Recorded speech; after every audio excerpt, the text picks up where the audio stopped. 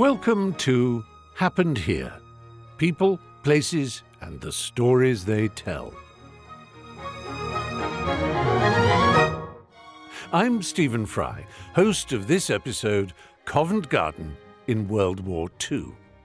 In a London of blackouts and bombs, rationing and loved ones going to war, Covent Garden adapted to the trials and tribulations thrown its way by Britain's fight against Nazi Germany. In this episode, we imagine a costermonger's daughter trying to get some sleep on an underground platform, discover what a coffin on a railway platform in Devon has to do with Covent Garden, and tell a story based on how the writer's grandparents met during World War II. Without further ado, let's begin.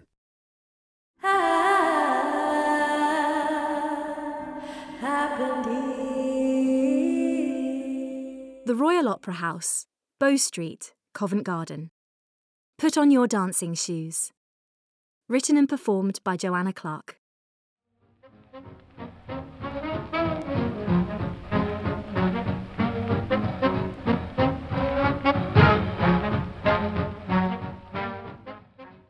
Early evening, spring 1943. A queue snakes round Covent Garden's Royal Opera House.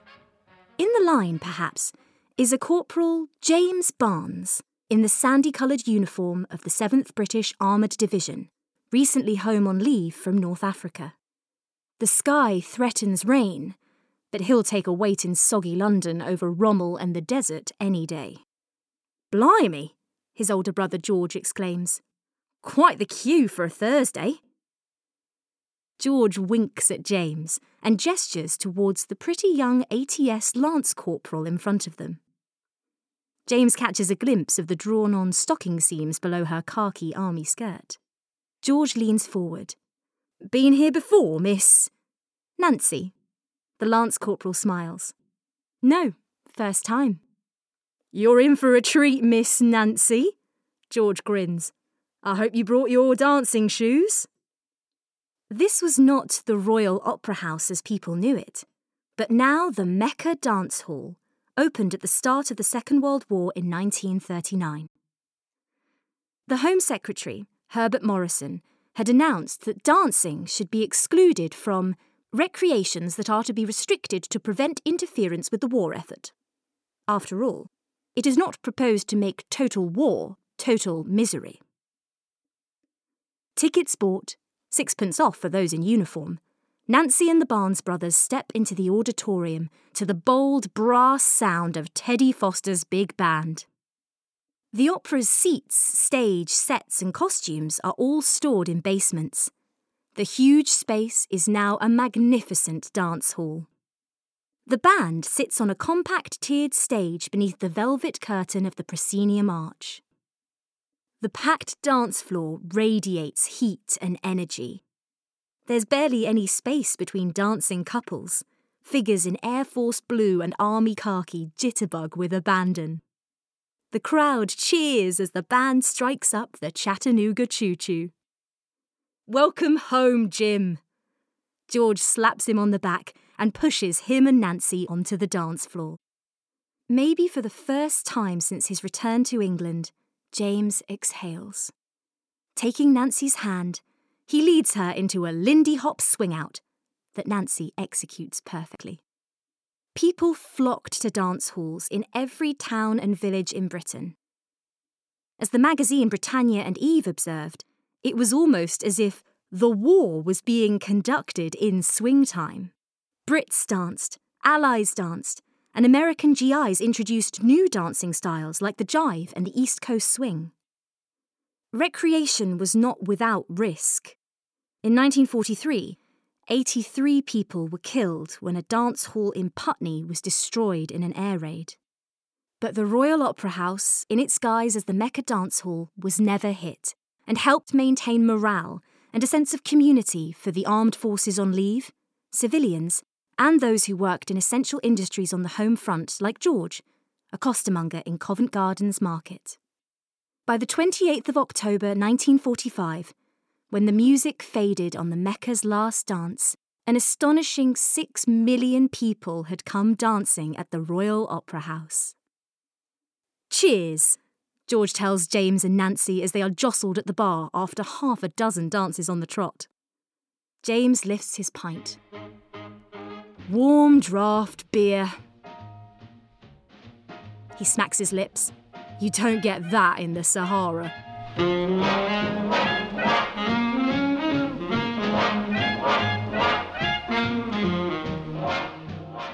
"6 million people. That's a lot of warm beer." People came to dance. The market stayed open. But the livelihoods of the market traders were seriously affected by the war. For the market's famous flower sellers in particular, getting produce to the market was becoming tricky. Dawlish, Devon and Covent Garden, London. Mrs. Smith's Coffin. Written by Joanna Clarke. Performed by me, Stephen Fry.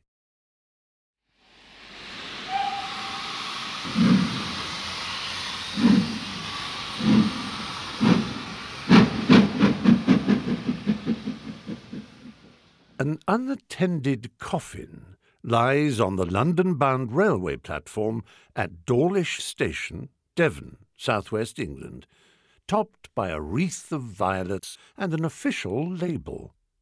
Great Western Railway. Destination London Paddington. Transfer for Mrs. Smith, Covent Garden Piazza.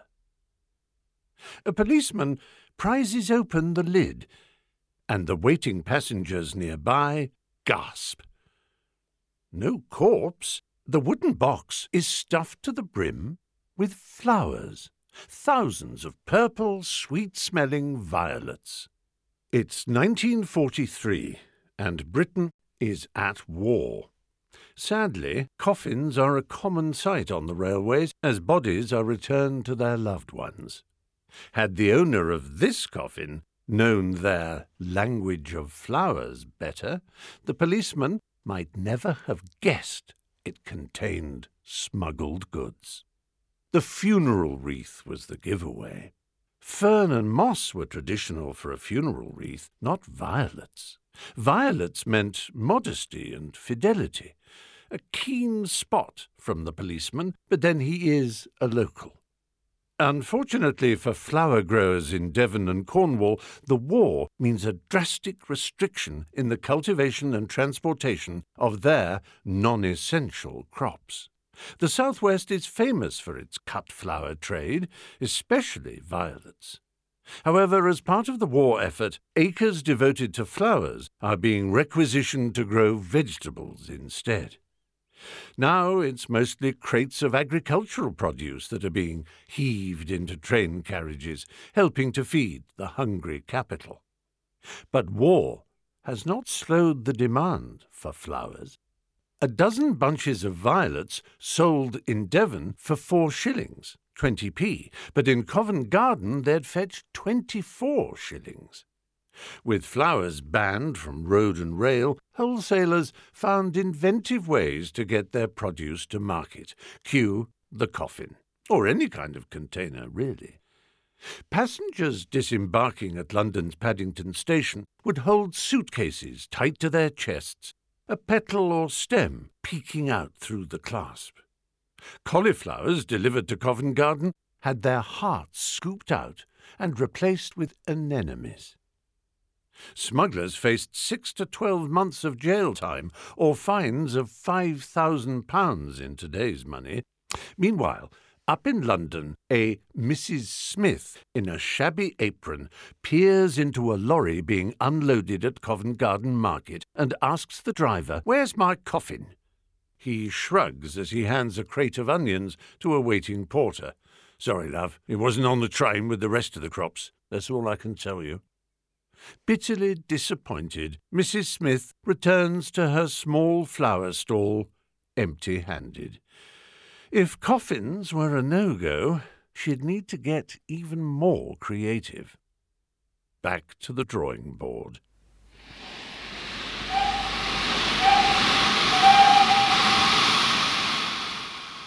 The coffins of soldiers killed and returning home were a frequent sight on Britain's railways, but civilians were in the front line too, during the Blitz.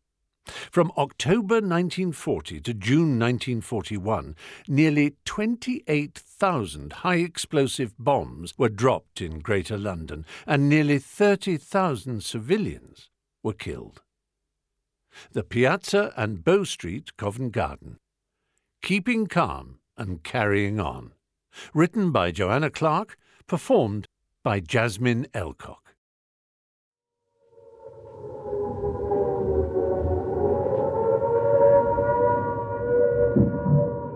"16-year-old Tilly Adams can't sleep. She wriggles but can't get comfortable on the cold, hard concrete floor. And then there's a noise. Chatter and nervous laughter echo around the tiled arches. And was that a rat? People are putting on a good front, but the atmosphere is brittle. She can feel it. Sleep, Tilly. Her father Robert puts a comforting hand on her shoulder. It's January 1941, and the Blitz continues to rage. For 4 months, the German air raids have been relentlessly bombing the capital. Well practiced, the residents of Covent Garden, at the sound of the air raid siren, grab a small case of belongings and make their way to the underground station, one of the deepest in London. The platform is jam-packed. People are even lying between the rails of the track. Bam! The whole tunnel suddenly shakes. There are gasps and a few screams. Tilly's father tightens his grip on her arm. And then all is still.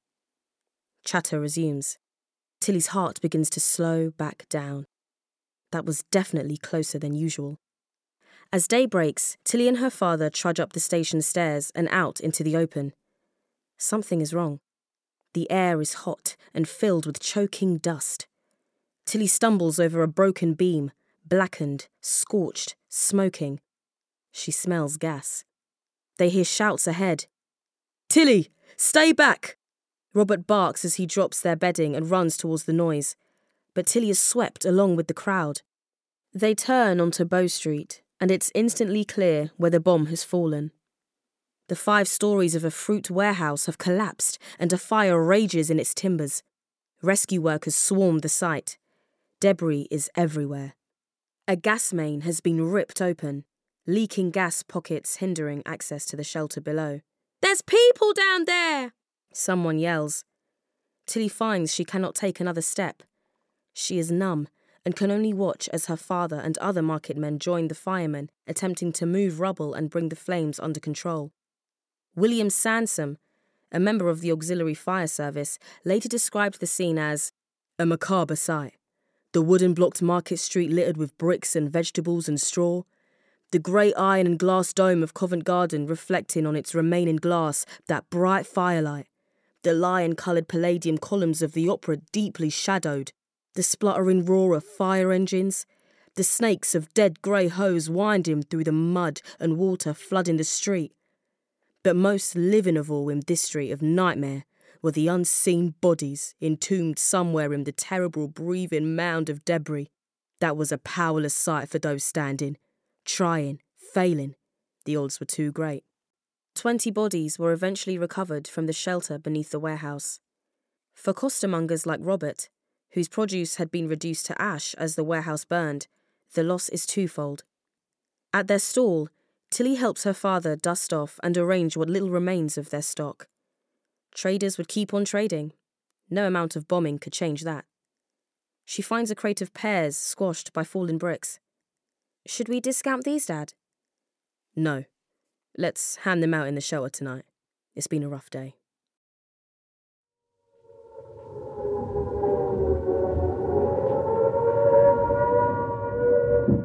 Thankfully, the end of the war brought opera, ballet, and flowers aplenty back to Covent Garden, although the popularity of the nosegay never returned to pre-war levels. In 2011, a memorial stone was unveiled at the entrance of the central avenue of the piazza to commemorate the porters and market gardeners who lost their lives in both World War I and World War II. We remember, and Covent Garden endures. Happened here. People, places and the stories they tell. Hi, I'm Joanna, and I wrote the stories for this episode.